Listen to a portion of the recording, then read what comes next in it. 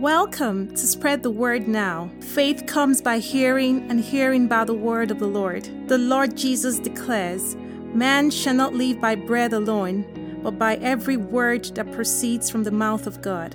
It is my earnest prayer that as you receive the ever-living word, the brokenhearted will be healed, there will be liberty to the oppressed, recovery of sight to the spiritually blind, in the name of the Lord Jesus.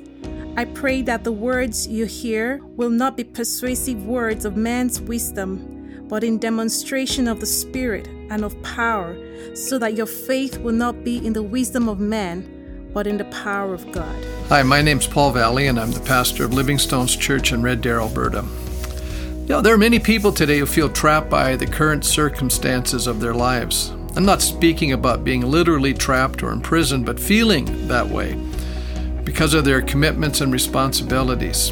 Others are trapped in unhealthy bodies, suffering with debilitating disease, like Job, who was not only trapped in a body, enduring extreme suffering, while surrounded by friends who were falsely judging him. They were telling him his sickness was due to the fact that he had sinned against God, which is absolutely false.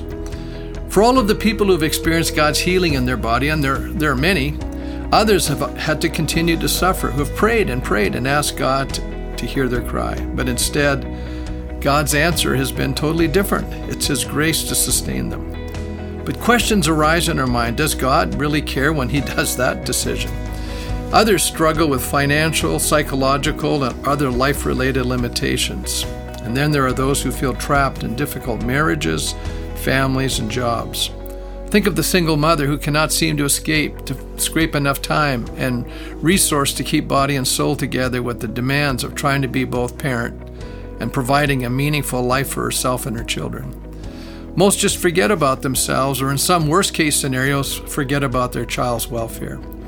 Some struggle with the little time they have for themselves, or with the very little affirmation and encouragement from others, and it's obvious as believers that we will be tested. The Apostle Paul had moments in his life where he cried out to God for deliverance from what he described as a thorn in his flesh. In 2 Corinthians chapter 12, verse 7 through 9, he says, "Because of these surpassingly great revelations, therefore, in order to keep me from becoming conceited, I was given a thorn in my flesh, a messenger of Satan to torment me. 3 times I pleaded with the Lord to take it away from me, but He said to me, 'My grace is sufficient for you, for my power is made perfect in weakness.'" God's answer was grace, greater than the pressure and the challenges he was experiencing. Jesus' half-brother James wrote a pastoral letter directed towards Jewish believers who were scattered throughout the Mediterranean, undergoing incredibly difficult times and persecution. James shares some marvelous words of encouragement and direction for the difficulties they were facing, which I believe can help us in our distressing times. James chapter 1, verse 1 begins, "James, a servant of God and of the Lord Jesus Christ, to the 12 tribes scattered among the nations. Greetings." In chapter 1, we basically see 2 primary areas we often feel trapped and struggle with. One being pressures from outside, the other being from within. And I'll try to focus this morning or today on the first area, where we often feel trapped and struggle in outward circumstances. So how do we handle those pressures when life does not seem favorable to us? James begins with our attitude, which is simply our way of thinking. We need to win the battle that's being waged in our minds. Generally, we cannot change the circumstances, but we can certainly change our attitude. And that's the difference between living with joy or living with distress.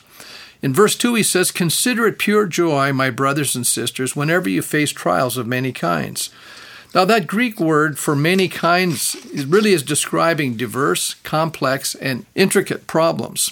It's interesting that the word for many kinds of trials is also used, the same Greek word, in 1 Peter chapter 4, where Peter speaks about God's grace. In 1 Peter 4:10, he says, "Everyone should use whatever gift he has received to serve others as faithful stewards of God's grace in its many forms." That same word, in its many forms, is the word for trials of many kinds. What Paul and Peter are explaining is that even though there are complexities and trials, there are manifold grace to sustain us whatever trial that we find ourselves in. In other words, even though these problems are not simplistic, God's grace is as is able to deal with those complexities.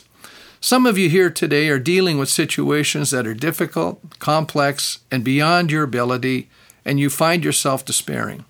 You're wondering, what do I do? Or how can I cope?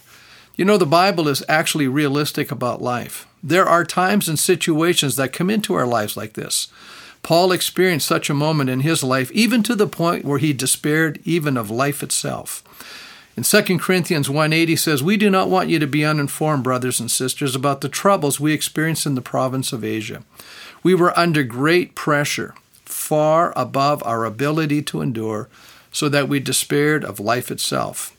We may wonder, well, why would God allow that to happen in our lives? Well, Paul gives us an answer in the very next verse.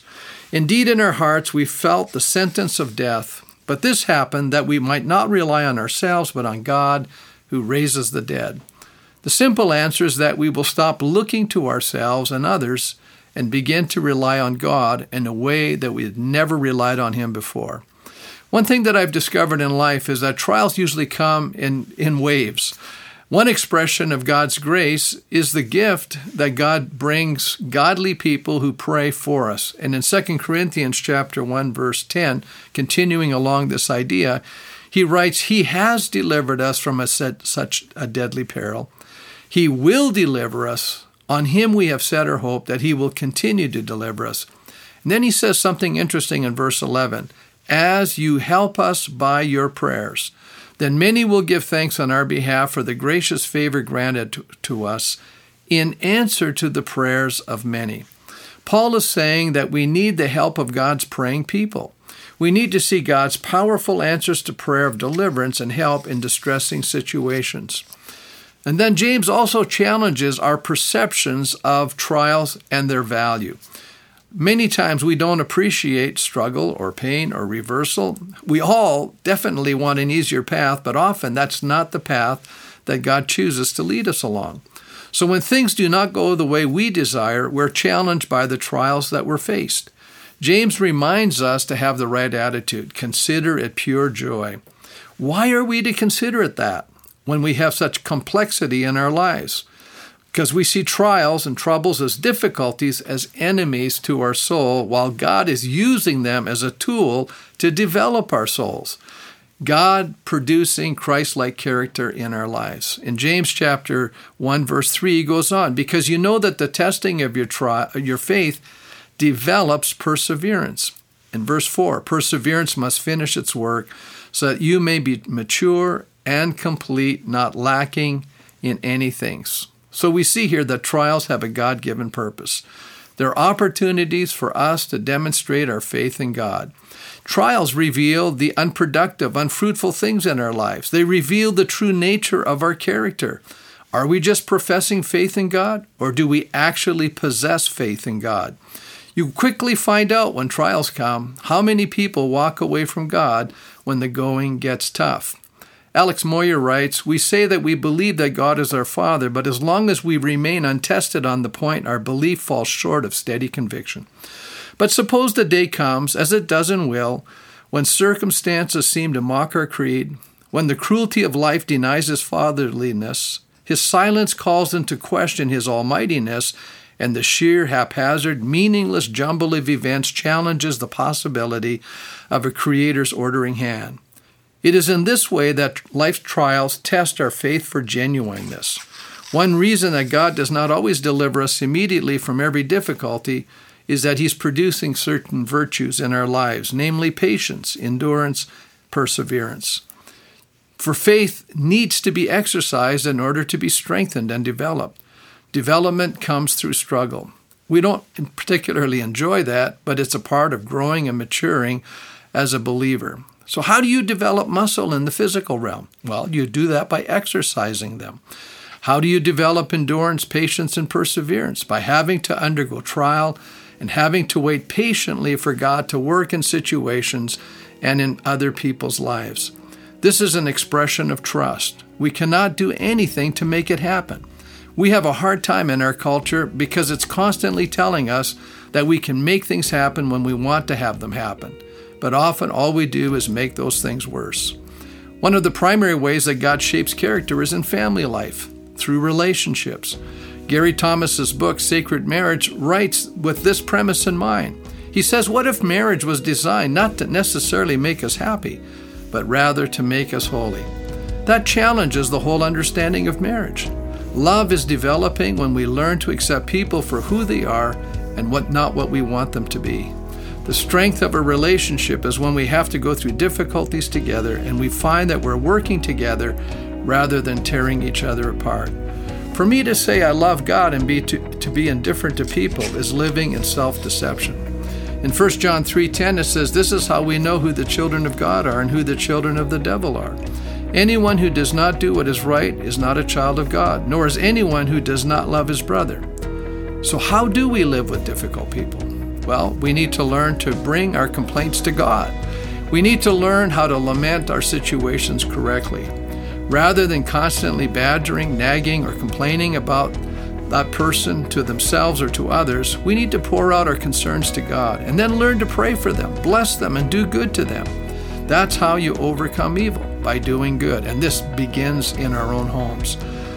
The next thing we need to do is have an attitude adjustment. So often we're praying for deliverance, which is not wrong in itself, but what happens if God does not deliver immediately, or He delays the answer, or even more tryingly, reveals that we need a greater grace to handle that difficulty and challenging situation?